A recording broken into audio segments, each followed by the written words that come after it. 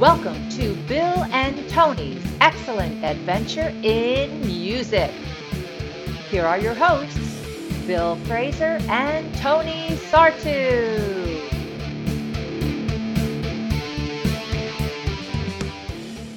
Welcome to Bill and Tony's Excellent Adventure in Music. I'm Bill. And I'm Tony. And we're going to explore our love for music by sharing some facts and our thoughts on some of the best albums of all time. And today's album is 1984 by Van Halen. It was not listed on the 2003 Rolling Stone Top 500 list. Hey, Bill, don't hurt yourself, man. Bill's doing some DLR kicks in the background. Got to get my energy up. Dude, we're going on vacation in 2 days. You can't be in traction while we're in Arizona, man. 1984 was not listed on the Rolling Stone 2003 list. It was not listed on the Rolling Stone 2012 list, nor was it listed on the Rolling Stone 2020 list. This is a travesty, a miscarriage of justice, I say, sir. Well, they had 20 years to get it right, so Rolling Stone seems pretty convinced that this isn't amongst the 500 best albums of all time. Well, I disagree. All right. Well, you've got a show to make your case, sir. That I will do. Well, then why don't we begin with our personal histories? Usually I go first here, but how about you make your case, Counselor Fraser? 1984, followed by 5150, and two other albums by Diamond Dave, Eat 'Em and Smile, and Skyscraper, were legitimately the soundtrack of my teenage years. Okay. So if I had a montage film of my age 13 to 17, I would splice it to tracks from this album, 5150, Eat 'Em and Smile, and Skyscraper. That was my jam. Like I had the cassettes, I wore them out. You know when you listen to a cassette so much that you warp it and it doesn't play right? I actually had to buy this cassette again. Now I think we're getting to the root cause of why 35 years have gone by before we realized we could talk about music. Maybe this DLR Van Halen obsession was burned on my brain. I was just like, well, I can't talk to that guy about music. But my personal, and I joke because I actually like Van Halen. Van Halen is okay. 5150, that's a great album. I would have loved to have done this show on 5150. Dude, 5150 is an awesome album. I will gladly do it another season. So sign me up for doing a 5150 episode. Love that album. Today we're talking about 1984. Well, so as far as why Van Halen just didn't click in for me is I was never a Guitar Hero guy. And I don't mean the video game. I just mean I didn't get super excited by guys who could do these extended solos and whatever. I mean, I guess I appreciated their dexterity and creativity, but it just wasn't something that got me excited. And perfect illustration of that, as you well know, and our friend Bernadette, and who was our fourth for the time Jamie. I fell asleep? Jamie. Madison Square Garden. Yeah, tell the story. Madison Square Garden. It was the OU 812 tour. We have seats, probably not great seats, but decent seats. And Eddie's in the middle of his guitar solo. I'm like in heaven. I turn and, expect to see Tony smiling or something. Mouth open, drool coming out. He's asleep, dead, stone cold asleep. Yeah, not nodding off, whatever. I was out. Because 10 minutes in, it's just like the Stairway to Heaven. It's just enough already. Dude, Eddie's playing Eruption and you fall asleep. I mean, for goodness freaking sake. So, well, anyway, to each his own, but that's our personal histories, right? That it is. Okay, so next segment is the listener comments. So I've got a couple of comments spanning a couple of different shows. So going back to our Taylor Swift Red show, Jessie at the College of New Jersey was a lifelong Taylor fan, and she was expecting that, oh yeah, these old guys, they're not going to have anything that I don't know. She didn't know a single thing that we had for the Something I Don't Know. All right. We did all right. I'm proud of us. Pats on the back. Art in Hoboken, he said that his crew referred to Led Zeppelin 4 as Four Symbols. So that wasn't a title that we Not Zoso, not the Untitled, not not that's interesting. runes. Yeah. Yep. So Yeah. Four Symbols. I hadn't, and in the research I had done, I hadn't come across Four Symbols I either. So I agree. Yeah, I hadn't seen that either. so good job, Art and crew. And then finally, Ari in Westchester County requested. We got our. I don't know if this is our first, but this is the first that I remember. Requested a show on the Native Tongues Collective. Sign me up. De La Soul, A Tribe Called Quest, the Jungle Brothers, that Native Tongues movement was phenomenal. There was a lot of amazing things going on in hip hop in the 90s. All right, cool. So, do I hear then that maybe season 3 will be doing some De La? So I think we need to do De La because as of March 3rd, 3 is the magic number. De La Soul is available to stream anywhere you listen. So we were very hesitant to do anything De La Soul until they were on streaming. But now that they are, I'm all in. All right. So, Ari from Westchester County, you might be getting your wish in season 3. Bonus request was from Burtis in Hunterdon County, wanted to know when we're going to do Black Sheep. So, Burtis, I think you're going to be waiting. I think, yeah, I think I'm going to pass on that one. So, those are our listener comments. All right, so everybody, we would love to hear from you. Thank you to those who have reached out and given us feedback. You can email us, bill@bntexcellent.com, tony@bntexcellent.com. Our social media, we're Bill and Tony Pod on both Instagram and Twitter, and we're BNT Excellent on Facebook. So please find us, reach out to us. We love to hear from you. We really do. It's such a blast.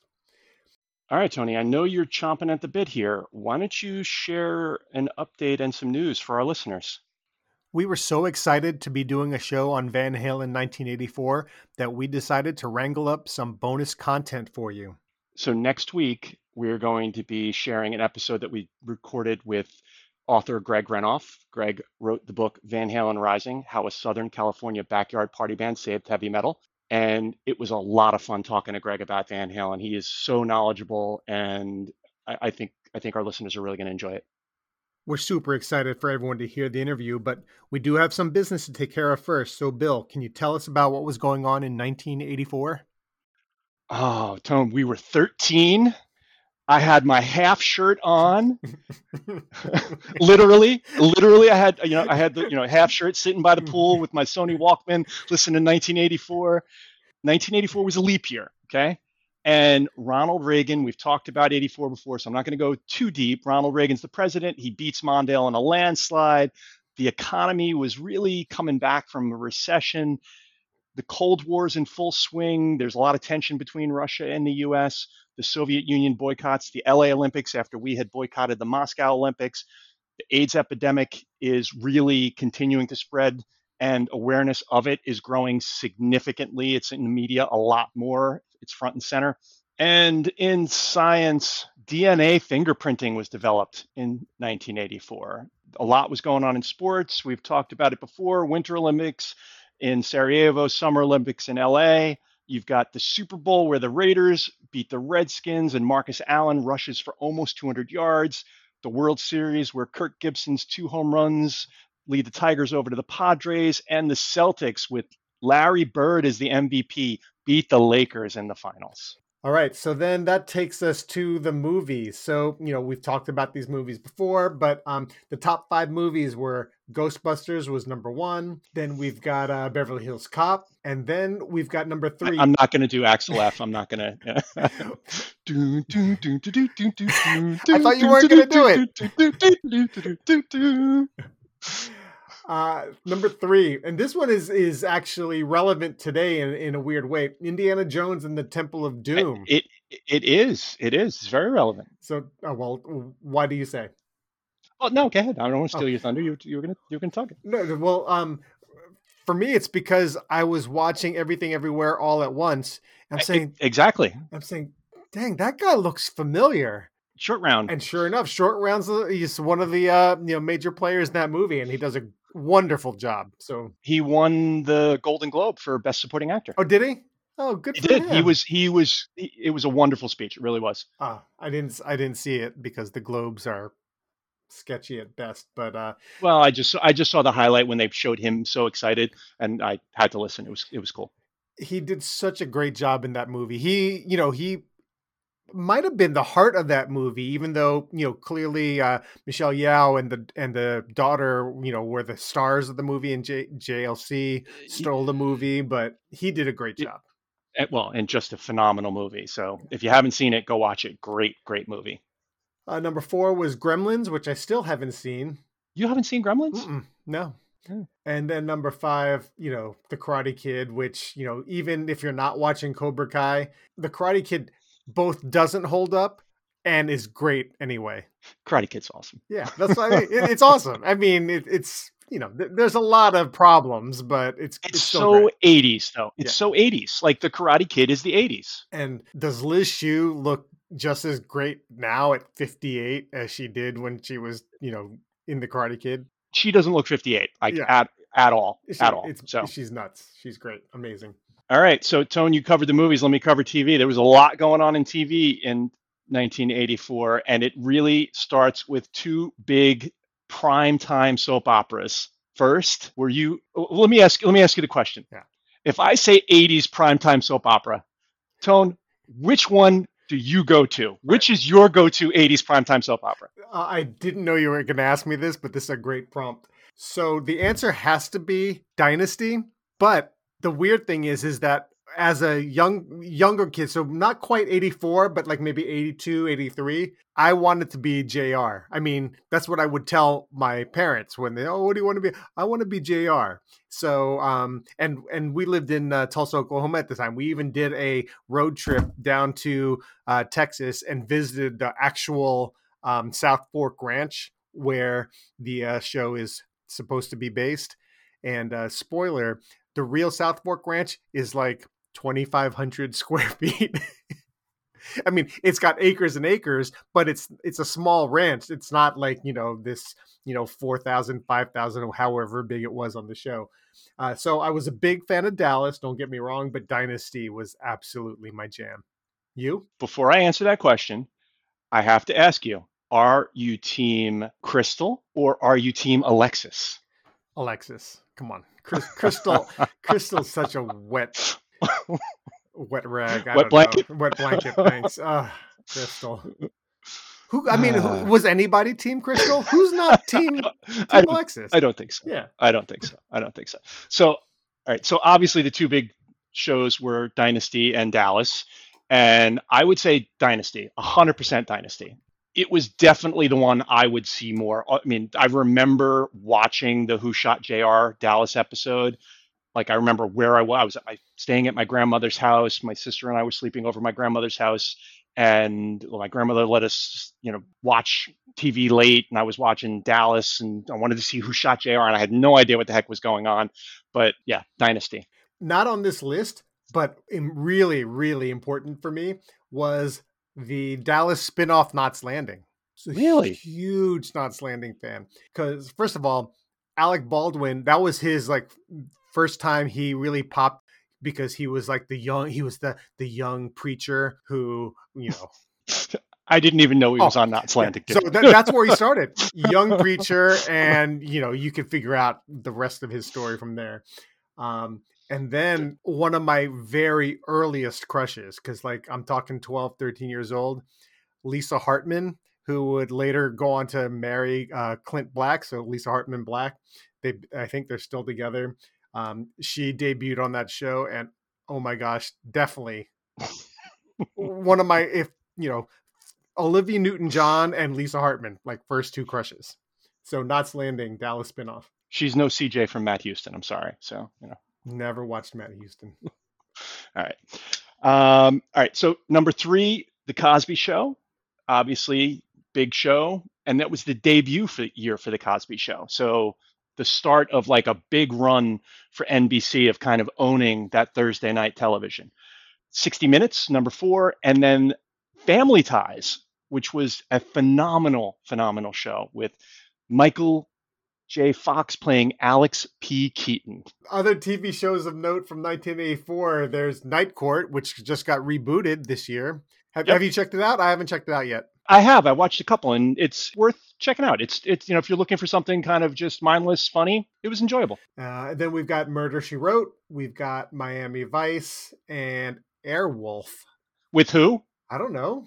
Wasn't that Jan Michael Vincent? I don't know. Is he? Oh, I'm sure it was Jan Michael Vincent. Jan Michael Vincent is still in the popular. Is he? Yes, because he's huge on he's brought up all the time on Rick and Morty. Oh. Like Jan Michael Vincent is brought up all the time on Rick and So Morty. suppose I don't watch Rick and Morty. Is Jan Michael Vincent still huge? Yes. Okay. All right. All right. That's enough about TV. So we go to the year in music. So we've already covered this year a couple of times, so we'll kind of breeze through this. There were only 5 number one albums in 1984. Thriller was number one for the first 15 weeks. Footloose, the soundtrack, was number one for the next 10. Huey Lewis in Sports was number one for a week. Born in the USA for 4 weeks. Purple Rain came in for a long 22-week run. And then Bruce returned to the top for the end of the year. So those were your number one albums for 1984. Anything else you want to note there?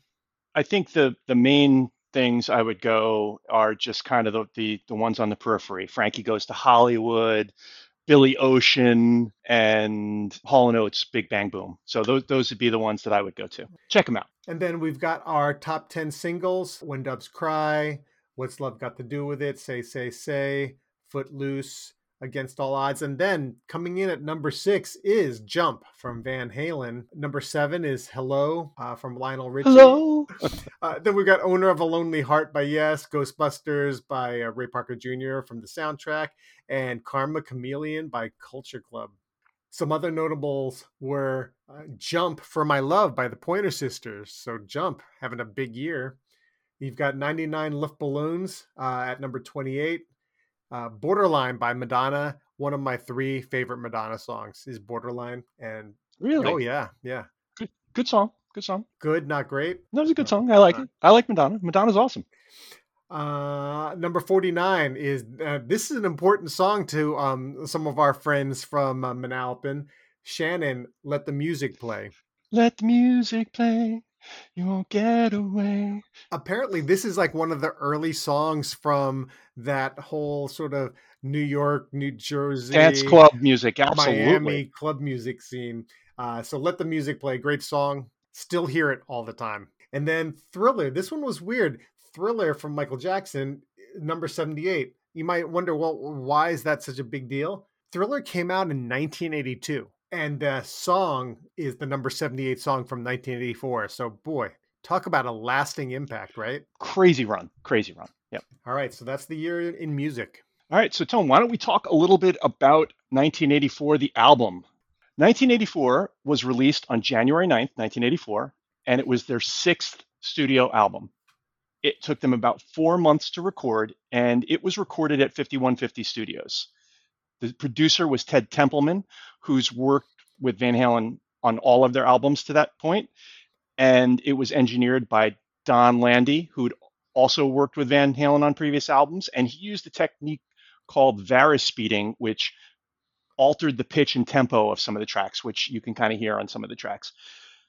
The classic original Van Halen lineup: David Lee Roth on lead vocals, Eddie Van Halen on guitars, keyboards, and backing vocals, Michael Anthony on bass, and really an underrated background vocal singer. Michael Anthony is really underappreciated. Very good harmonies. And Alex Van Halen on drums and percussion. And I'll just mention that this album is very synthesizer heavy, and the synthesizer playing a big part in this album. I wanted to just mention that they actually used a special synthesizer on this album, the Oberheim OBXA synthesizer. And it was kind of a crazy new synthesizer that had a lot of new capabilities, and it was actually something that wound up being used a lot, and it was used by artists like Prince, Queen, Rush, Depeche Mode, and Madonna. So what I found interesting about this and doing the research was that, not knowing the background of the band, but having a sense that, or coming at it from the assumption that, well, Eddie's the guitar hero, and David, is more into like the pop songs because he likes to do the covers of the old songs. So I kind of thought that maybe that breakup and that friction in the band was Dave wanting to move more pop, and it couldn't have been more opposite. Dave hated the synthesizers. It was Eddie. Yeah, it Eddie was wanted all to Eddie. bring the synthesizers in. Yeah. Yep. Yeah. So that was a surprising thing to learn. I'm sure we're going to talk a lot more about that push and pull with the between Dave and Ed and all that as we get into the track. So why don't you tell us a little bit about the album art? So this is an iconic 80s album cover.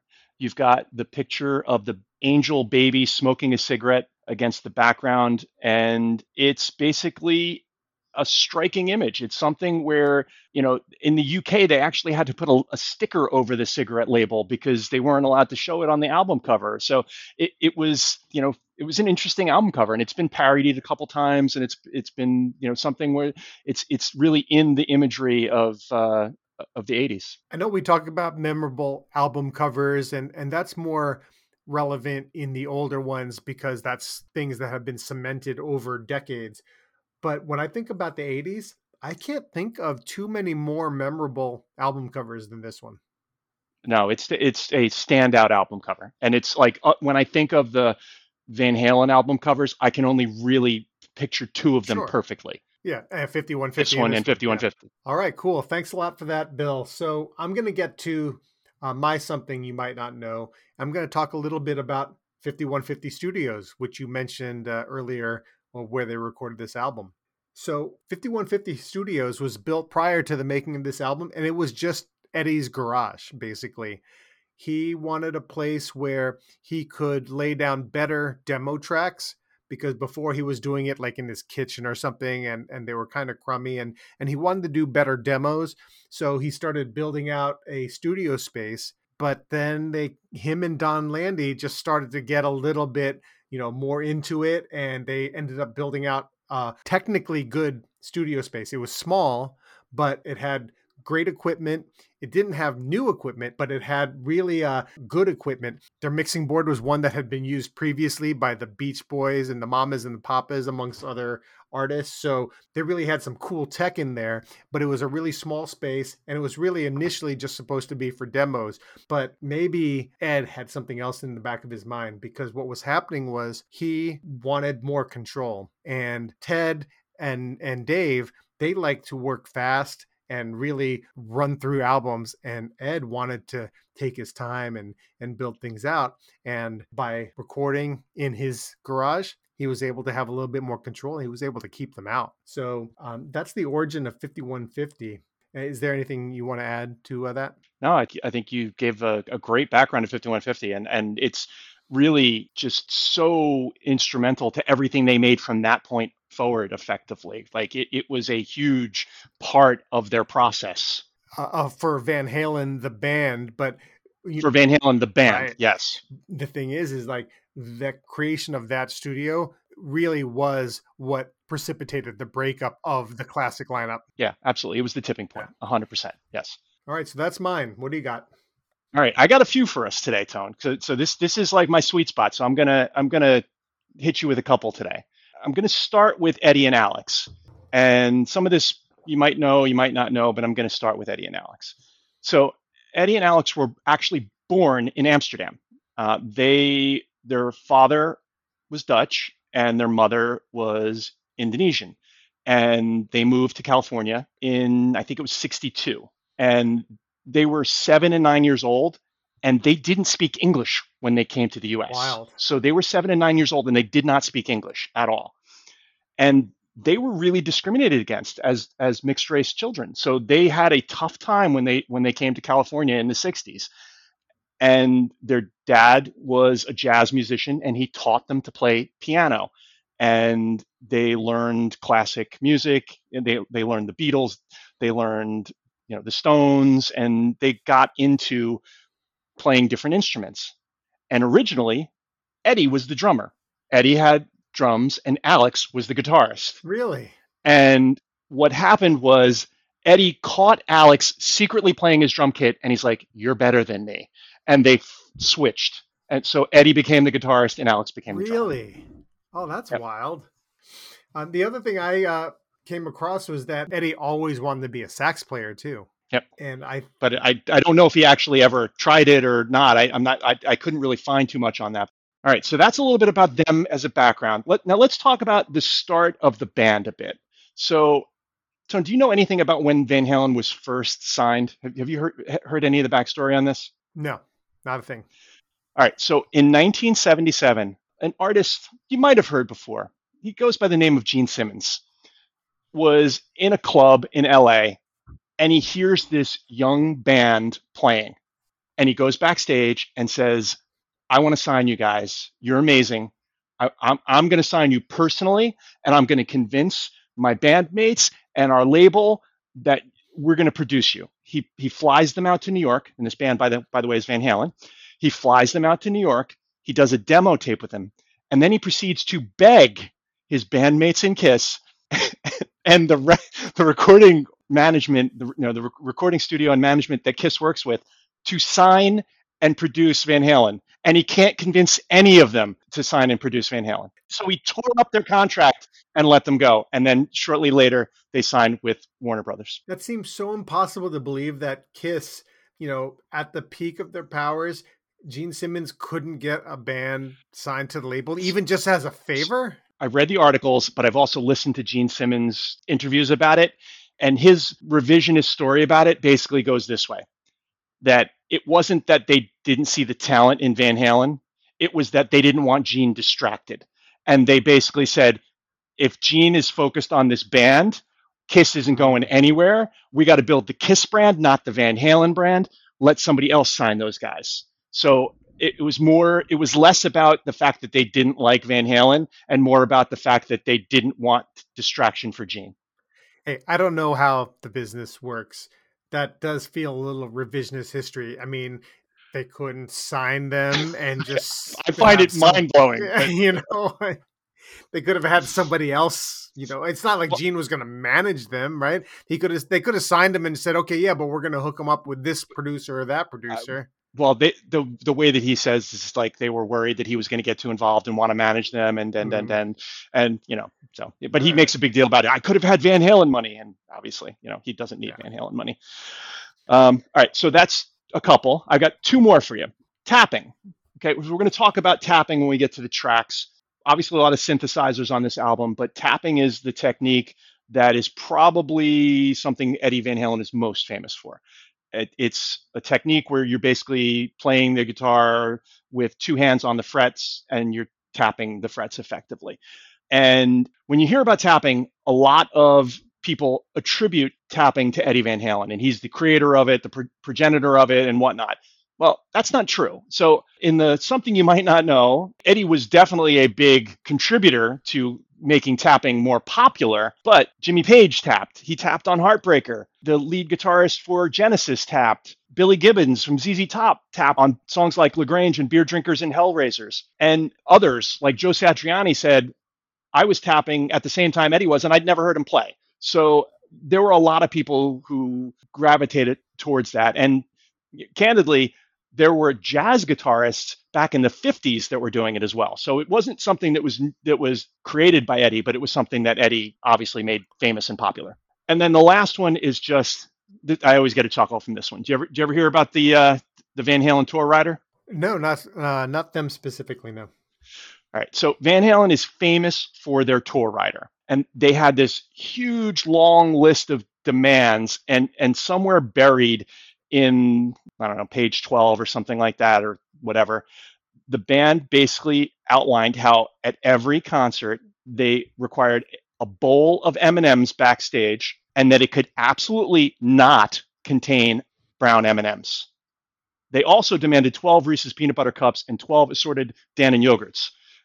But if they in the rider, they said if they showed up and there were brown M&Ms in the bowl, the venue could forfeit, and basically the contract was null and void. Subsequent interviews that I've heard David Lee talk about it, basically it was a check to see the diligence of the promoters. So they put it in their rider basically to see If they got backstage and they saw that brown M&Ms were in the bowl, they knew they needed to double check and triple check everything they asked for. If they got backstage and they saw there were no brown M&Ms in the bowl, they said, you know what? They followed this contract pretty well. We're still going to check, but it doesn't have to be the, double, triple check. So, when they go to the sound setup and everything, they could have a little bit more confidence of what was actually there. That's actually shockingly smart. It's basically an early warning system. Yeah, I thought it was a brilliant strategy. So, and I've heard other artists do it as well, but they were the first ones that I've heard that did it. And they might not have been the first, but they were the first ones I'd heard. Mm-hmm. All right, cool. Anything else? No, I think we'll move on to the tracks themselves and talk there. So then we've got 9 songs on this album, and again, a point that we've been hammering over the last 2 seasons. 33 minutes and 17 seconds. Just an amazingly concise album. Just perfection. I haven't listened to this album in 30 years, but in the last week or so, I've listened to this album 20 times, and I've never gotten to the end and said, oh, that's it? Yep. And, I love Taylor, but I don't need 65 minutes of your album. Figure it out, get it down, have some self-control. Yeah, I love the 30 to 45 minute album that's got a story to tell. It's knit together well, and all the tracks belong there. So track 1 is 1984. It's a 1-minute instrumental, and it's really actually... it's almost like a mission statement, if you will. It's not that they'd never used any synthesizers before, but this is essentially a synthesizer intro.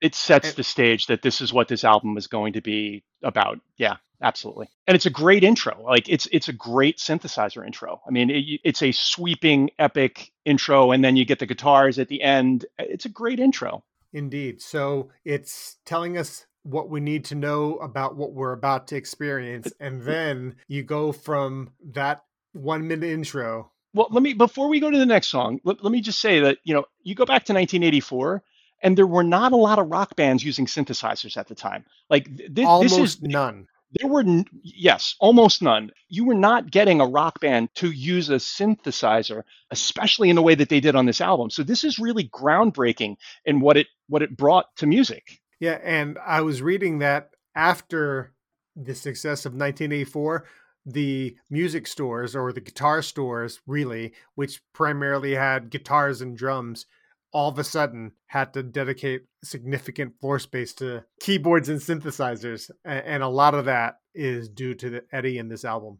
Yep. So we go from 1984, that musical intro, to Jump, the second track on this album, which is just like the upbeat anthem and of the year.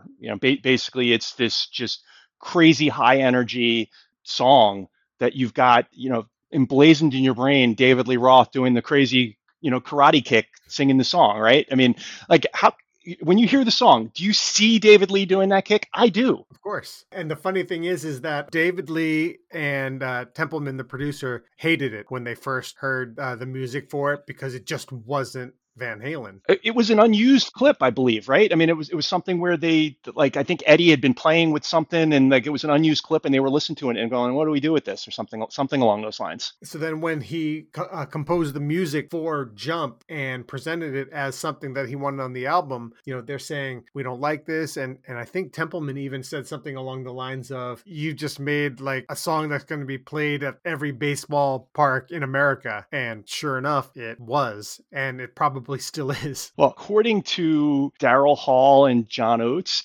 supposedly Eddie said that he kind of copied the synth part from Kiss on My List and worked it into Jump. Really? Yeah. Oh, wow. That's a early Voices 1982 Hall and Oates a favorite of Rick and mine. So I got to go back and listen to that. You can hear it. There's like little nuances to it. It's pretty cool. If you imagine like the electronic keyboard of Kiss on My List, but then throw in some heavy synth.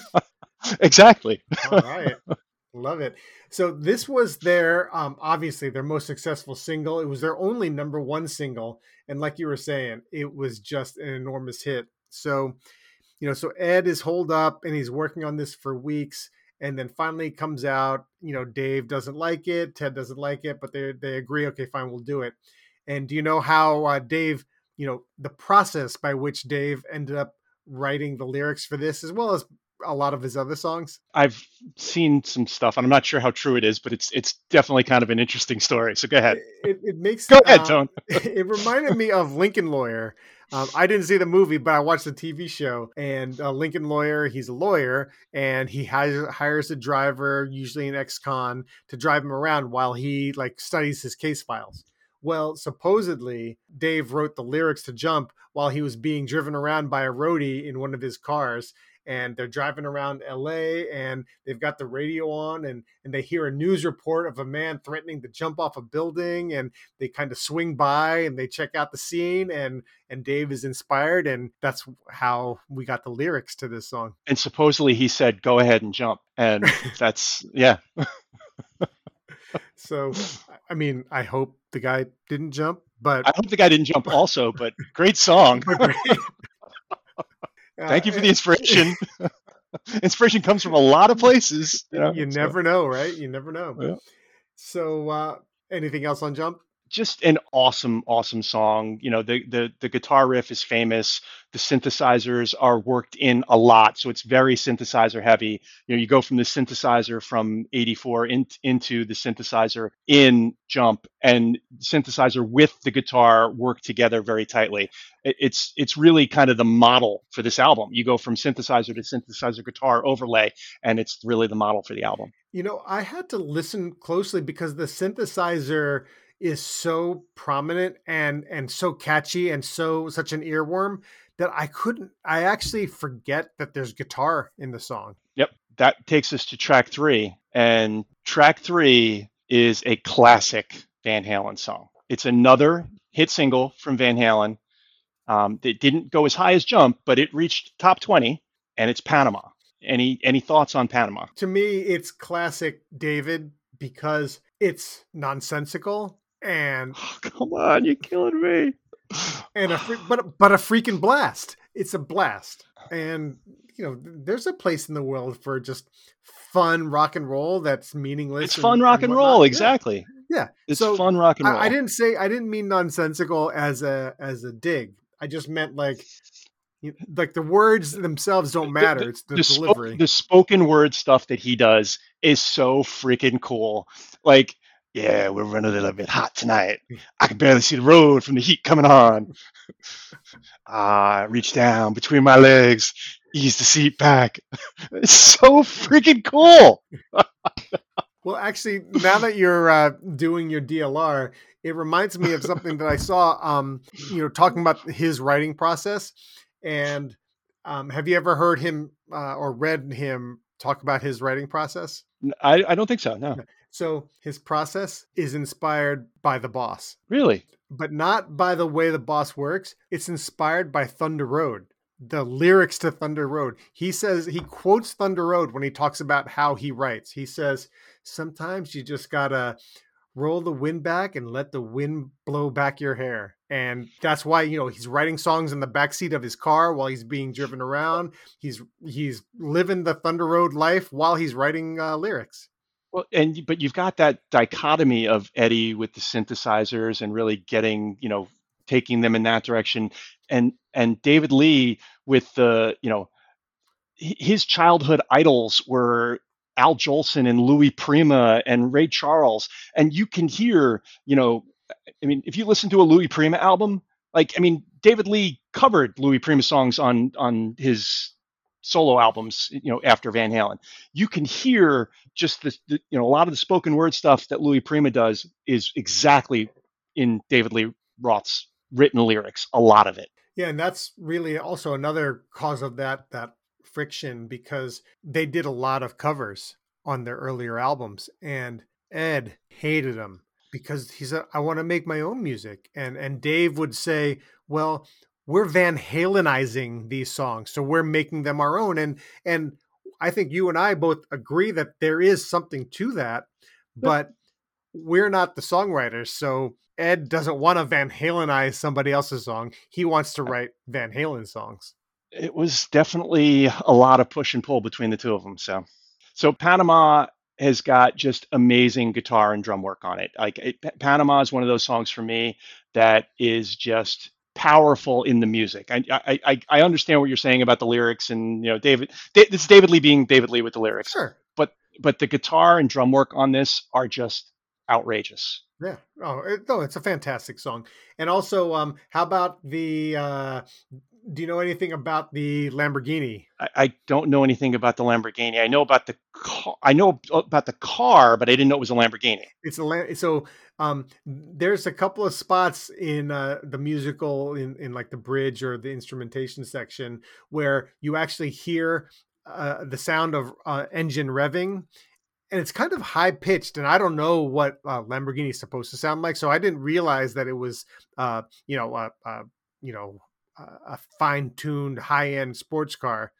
But that whirring engine sound was Ed pulling up his Lamborghini to the front of 5150, and they mic'd it up, and he just That's awesome. started uh, revving the engine, and that's the sound that you hear in the musical interlude. So I actually thought you were going in a different direction with it. So that's awesome. I did remember that they did something, but I didn't know it was Eddie's Lamborghini that they recorded. Yeah. Where I thought you were going was what the song is named after was a car that David Lee saw in a race in Vegas called the Panama Express. So it's about a car, and specifically he saw this car in a race in Vegas and stuck in his head. There you go. Two somethings neither of us knew about Panama. There you go. All right, so track 4 is Top Jimmy. He cooks and he swings. He's got the looks. Top Jimmy, he's the king. I feel like Top Jimmy could easily have gone on a David Lee Roth solo album. Agreed. But I love David Lee's solo stuff and I love Van Halen stuff. So I'm not one to say, oh, that shouldn't be on because I think there are some Van Halen fans that would be like, oh, that's more David Lee, blah blah blah, and I like all of it. So I really love this song, and I feel like it's a fun song. It's an upbeat rock song. You've got the cool harmonized vocals. That's Michael Anthony shines on this song, and it's an awesome song. Yeah, I similar to Panama. I didn't mean that as a dig. It's a great song. And it's not a dig to say that you could imagine this on a David Lee Roth solo album, but I really could. You're right. You're spot on. It's just I know that maybe I'm not the prototypical Van Halen fans. I mean, some people feel strongly about whether it should or shouldn't be, and whether David or Sammy. I like them both. I like it all. So all right. So anything else on Top Jimmy? No, I think we covered Top Jimmy. All right. So let's go on to track 5, Drop Dead Legs. I'll tell you, this song, it wasn't one when I was going into this that I even remembered, but as I was listening to it over and over again, I kept coming to this one. This is a really cool song. The way that it builds, it's got this slow groove, and it just builds. It's so cool. It's a cool rock song. Yeah, I really like that, and it's kind of talking about how Top Jimmy is a DLR sounding song. This one isn't. This gives you a little bit more of that power, hard rock, heavy metal sound that Top Jimmy doesn't quite give you. And it's just that really cool groove. Do you know the inspiration for the lyrics? I don't, but I believe it was something movie starlet, some sort, but I didn't know specifically who. So apparently David Lee Roth is really into old movies, which isn't a surprise given what his musical inclinations are. And he has this connection to Some Like It Hot, starring Marilyn Monroe. But in particular, there's a scene apparently, and I haven't seen Train the Station. movie. Yeah, train station scene where she's one of my top 5 movies of all time. Some Like It Hot is one of my top 5 movies of all time. Okay, so then I'll set it up, but you tell me what you remember about it. Like she's walking next to the train with the violin case. Yep, it's one of the most famous scenes in movie history. It's Marilyn Monroe, Tony Curtis, Jack Lemmon. Jack Lemmon and Tony Curtis are like the original bosom buddies, dressing like women to get away from the mob. And they're running to get on this train, and they see Marilyn Monroe walking up. You see Jack Lemmon and Tony Curtis dressed like women walking to the train, and they see Marilyn Monroe walking, and they turn their heads and they watch her walk by, and this is what you hear.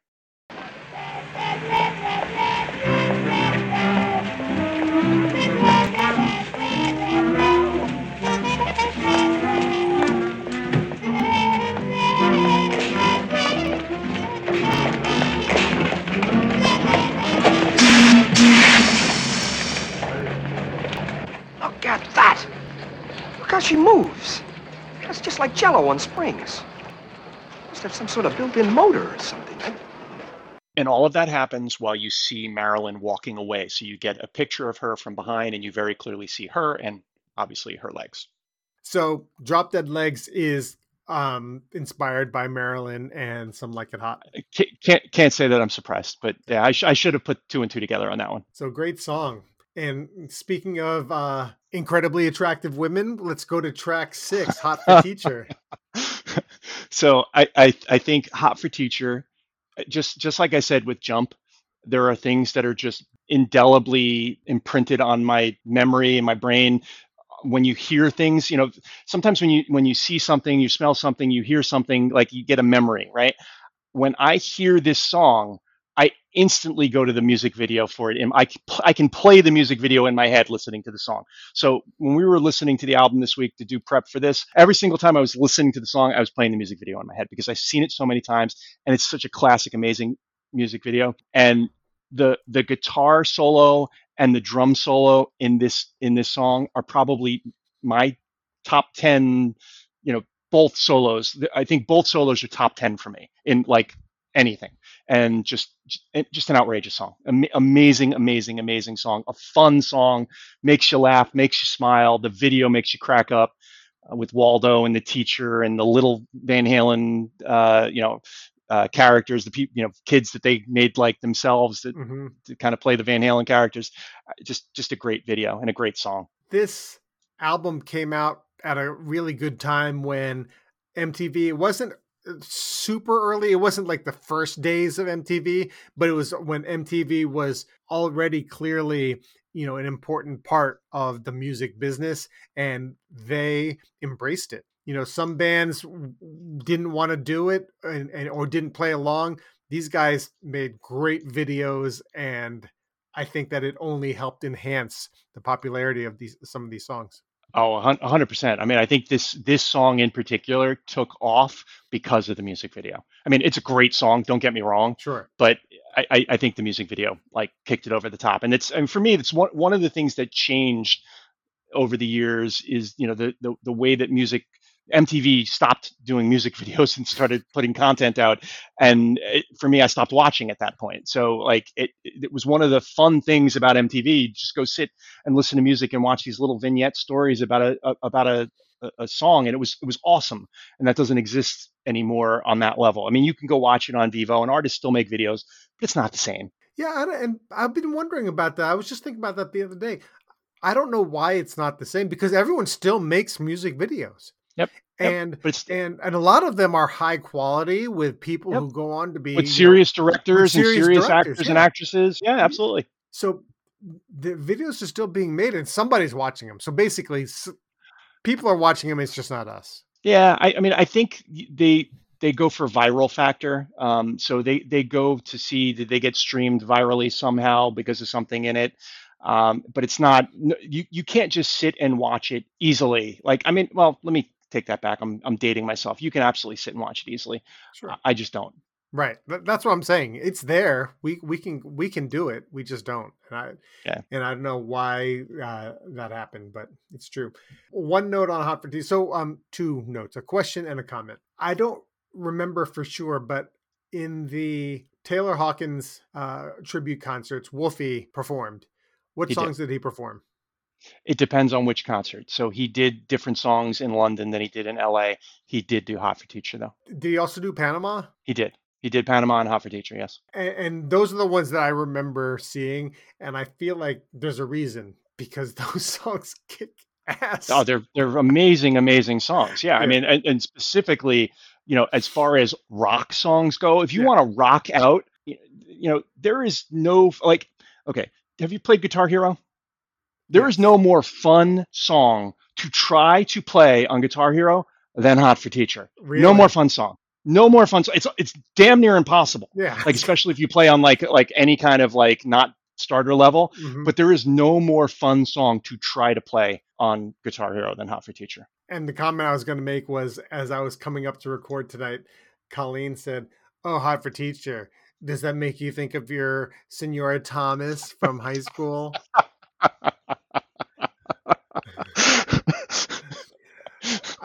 I had to tell her that no, Senor Thomas was 1988. This album came out in It was 1984, 1984. so she's a Yes. little Yeah. before her time. But Yeah. Kim Thomas, Kim Young, if you're listening, which I'm sure you're not, if you know Kim Thomas or Kim Young, let her know that she got a shout out for Hot for Teacher. So the other thing I would say about this song, and I didn't know this until I was doing research, is the end part, the part after they say, "Oh my God," where they Mm-hmm. do the kind of closeout. Yeah. It's actually, it comes from a demo song that they never released. So they had this song Voodoo Queen that they did early on, and you can listen to it online if you YouTube it. I'll put the clip in the show notes. It's actually a cool listen. It's a cool song. It's very David Lee. So to the the David Lee of it, you can kind of hear, like, you can hear him. But the end of it is the end of this song. So they stole the ending from that song and they used it for Hot for Teacher. And just from reading about this one album, it does seem like that's a way that they work, is that they have bits and pieces that they've collected Yep. over time, and then they find places to use them and drop them in here and there. It's not even necessarily the whole song, but it's just something that they use. Very much so. Very much so. Whether it's a lyric that David Lee had, or it's a synthesizer piece, or a guitar riff, or a drum bit, or something. Yes, 100%. That's the way that they worked on this album. It's the way they worked a lot. All right. Anything else for Hot for Teacher? No. Well, just on the video, the voice of Waldo. Any guesses? Yeah. Any guesses on the voice of Waldo? No idea. SNL star Phil Hartman was the voice of Waldo on the Hot for Teacher video. Phil Hartman. What a shame that we lost him so soon. Yeah, very much so. I was just talking to Colleen about News Radio, and News Radio wasn't one of my favorite shows, but every time I watched it, basically just watched it for Phil Hartman. He was He's just so talented, so funny. Yes. Oh, and then the other Phil Hartman reference was we were talking about Caveman Lawyer just earlier today. I'm just a frozen caveman lawyer. What do I know? So, oh my gosh, Hartman came up twice today, or three times now. The shout out to Mike Besner. Uh-huh. The thing I might have laughed the most about in my life, it was, we annoyed the heck out of John Schwartz. We were somewhere and we were watching SNL, and the Tonto Lone Ranger and Frankenstein came on, and me and Chris could not stop laughing. We just kept laughing and laughing and laughing, and we annoyed the hell out of Schwartz. Oh God, that's such a funny sketch. Hartman doesn't keep it together by the end, right? No, it's brilliant. It's absolutely brilliant. So, all right. So, track 7, I'll Wait. do you know who co-wrote that with Eddie? Oh, I sure do. Michael, Ya Won't Be There, McDonald. Won't be there. Yep. Ya Won't Be There, by the way, was the number 99 song from 1984. So Michael McDonald was present at the time. Absolutely. Well, and Templeman worked with the Doobies. So Templeman worked with the Doobies, he worked with Van Halen, and that's kind of the connection. So so the quote that I saw from Michael McDonald was, "Yeah, I was in the Doobie Brothers. We made a lot of really popular albums, sold a lot of albums, but nothing like 1984. Co-writing that song was one of the most lucrative things he ever did." I can imagine. Yeah, seriously, because you get a credit on on 1/8 of the album, and it sells 10 million. You make a chunk of change on that. Yep, that's just crazy. Yeah. Let's talk about the song. So great song. It's it's a mid-tempo rock song with it's got synth pop ballad type feel to it. It's kind of haunting, just amazing song. I remember this song would be one that would come on like when I was at roller skating, like at I don't remember the name of the I can't remember the name of the Skateway 9. Skateway 9, yes. I couldn't remember the name of the place. So I'll Wait would come on, and songs like that, and Jump would come on, and it's like it was the power ballad time. You get I'll Wait, and you get a couple of like, okay. Is that when you'd find a girl to go? That's when you'd see the people skating around. I think it was probably not my prime at that point. So So it's interesting. So I didn't look. I knew Michael McDonald co-wrote it, but did DLR get a writing credit on this at all? I'm not sure, to be Okay. very honest. I didn't mean to Yeah, put you on the spot. The yeah, reason I I don't ask is know. because to me, I hear this song and I hear a 5150 song. I could totally hear Sammy singing this, and I feel like it would fit really easily into 5150. Not that it's not great here, but it's sort of different than the rest of the album. I feel like this one's sort of an outlier compared to the rest of the album. I'm just checking to see. I don't see a song was written in collaboration between Van Halen and Doobie Brothers singer Michael McDonald, who was brought in by Templeman when David Lee Roth had trouble completing the melody and lyrics. So the band plus Michael McDonald. And I do feel like this song doesn't sound like a DLR song. It doesn't. No, it doesn't. It's more of a rock song than it.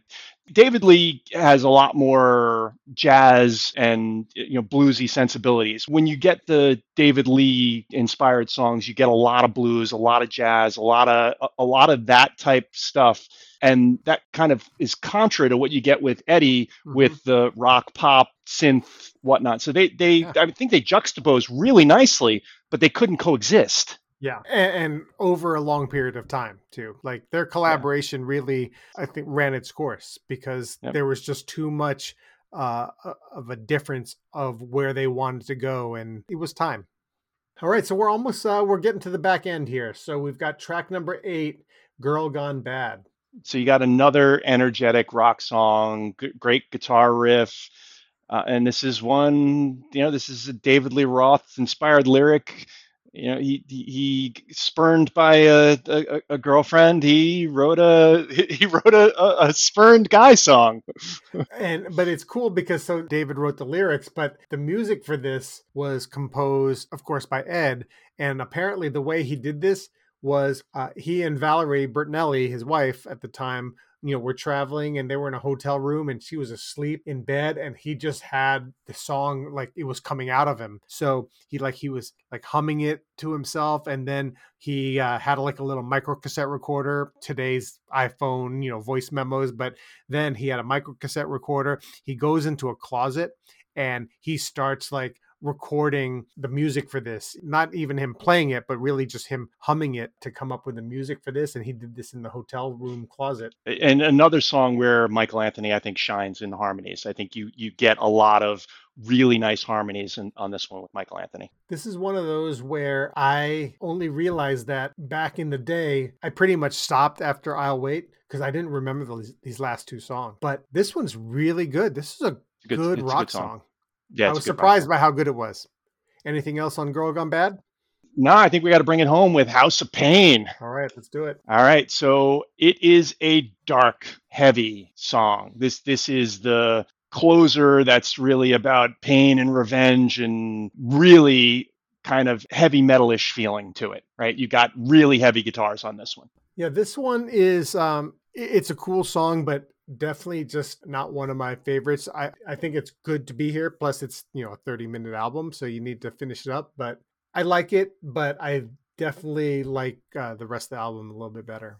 So I love the track. I mean, for me, it's like picking amongst favorites. So I love the track. I think it's an awesome way to close out, on a really strong, heavy rock note. So okay. So anything else? Any final comments on 1984 before we get to the draft? I'll just say this, that I had so much fun going back and listening to this album over and over again. I'm going to struggle with the song draft. I'm kind of dreading this because I have no idea what the heck to pick because I love all of the damn songs on this album and I'm at a loss for what the heck I'm going to do. So you might get some help from me just, vapor locking on this one, Tom. But see, I think that you're looking at it the wrong way. It's all gravy because you love them all. So you can't go wrong. So think about it this way. There's no way that you're going to pick bad. Fair enough. So I don't remember. So where did you got to pick first on Led Zeppelin because you picked rock and roll and I got Stairway to Heaven second because you didn't pick Stairway to Heaven first. Wow. So I get to pick first on 1984, which I am both excited and struggling with because I don't know what to pick first. So let's just remind the folks out there, Tone, what specifically our song draft it is. Every week, Tony and I, when we wrap up our track review, we like to have a little competition. So we do what we call our song draft. And every album, we take turns picking tracks from the album and we create a little team of songs. Tony picks a team of songs, I pick a team of songs. We alternate picks until each of us has a team of songs, and we'll share a link to a Google form and ask you all to vote. Who picked the better team of songs for our song draft? Tony thinks he's going to win. I think I'm going to win. And we put it out there to our fans to decide who truly wins the song draft. All right. So picking first, Bill, number 1. So I've got 3 choices here, and that's my problem.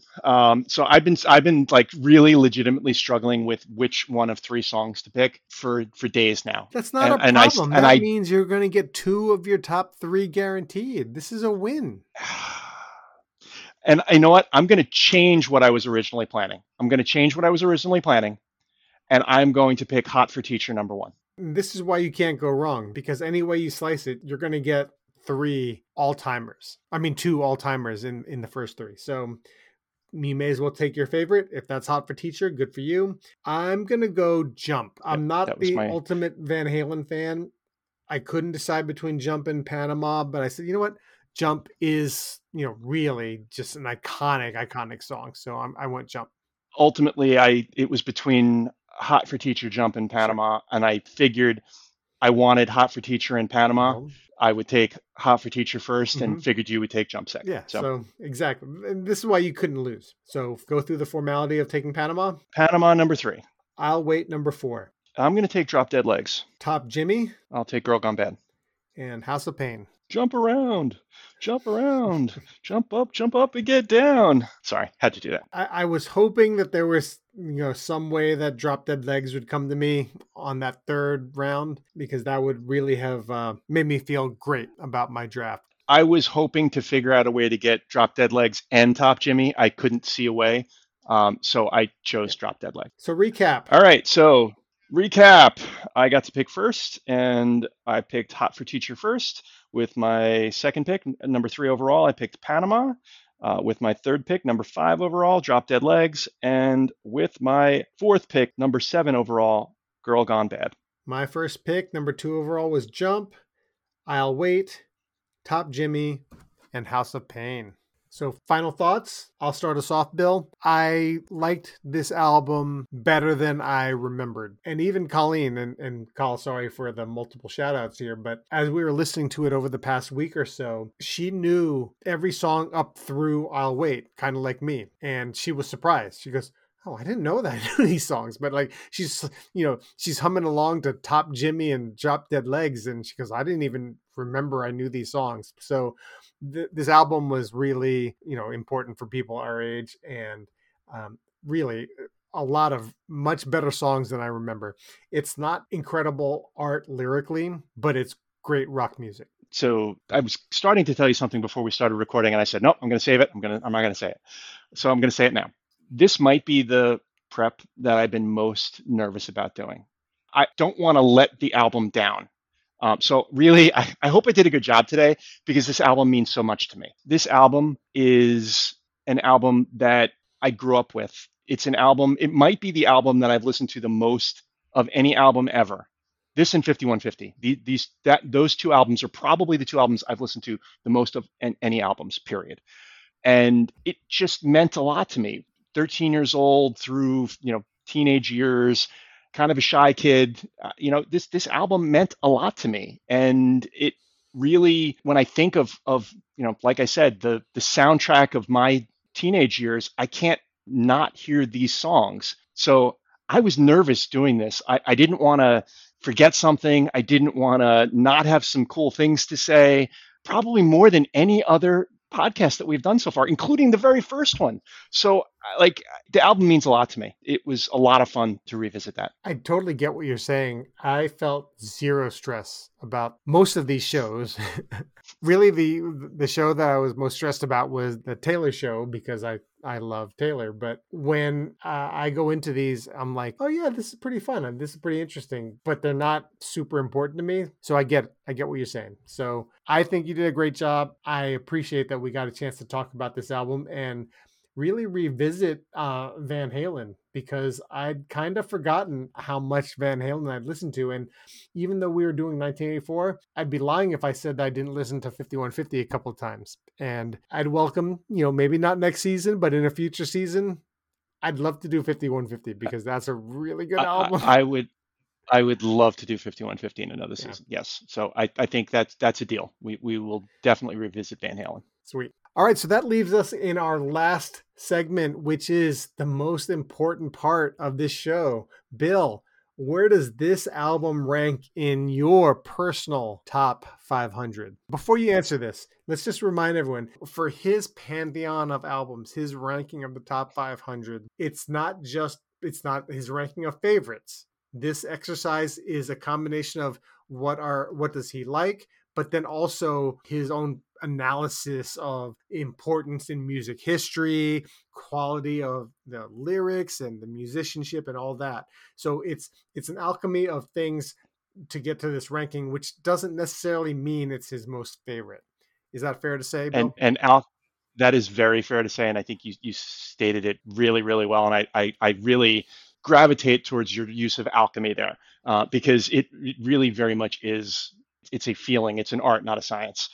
I track this in a spreadsheet. I'm very kind of, meticulous about it. And I just have fun doing it. So I have thousands of albums in that spreadsheet, and this is one of them. And I rate this my number 55 album of all time. I feel like it firmly belongs in the top 100. I understand it's not on Rolling Stone's list, and I don't really care.